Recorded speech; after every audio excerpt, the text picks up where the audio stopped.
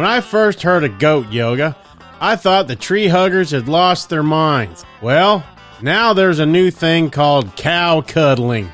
Do what? As a fat kid, I immediately had flashbacks to my prom night. This is a new thing of paying money to cuddle with a cow and is popular among city people who are stressed out from work. Obviously, these people have never heard of smoking, drinking, Vegas, or crossword puzzles. What started out as a drunken Friday night at cow tipping has turned into an enterprise. Apparently, people are paying upwards of $300 to cuddle with a cow for 90 minutes. From now on, you can just call me Tim the Cow Pimp. This has given me some great new ideas to make money. I'm thinking goat yodeling, partying with pigs, or even chess with chickens. The people who started this cow cuddling thing say that cows have a sense about them that can calm even the most stressed among humans.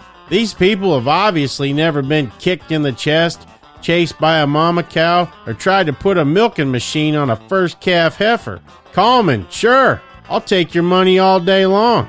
I'm pretty sure this is how the first cow cuddling event happened. A person walks up to a farmer and says, "I would like to cuddle with one of your cows." Farmer says, "Not in this county you won't." Person says, "Here's $300. Farmer says, "Right this way."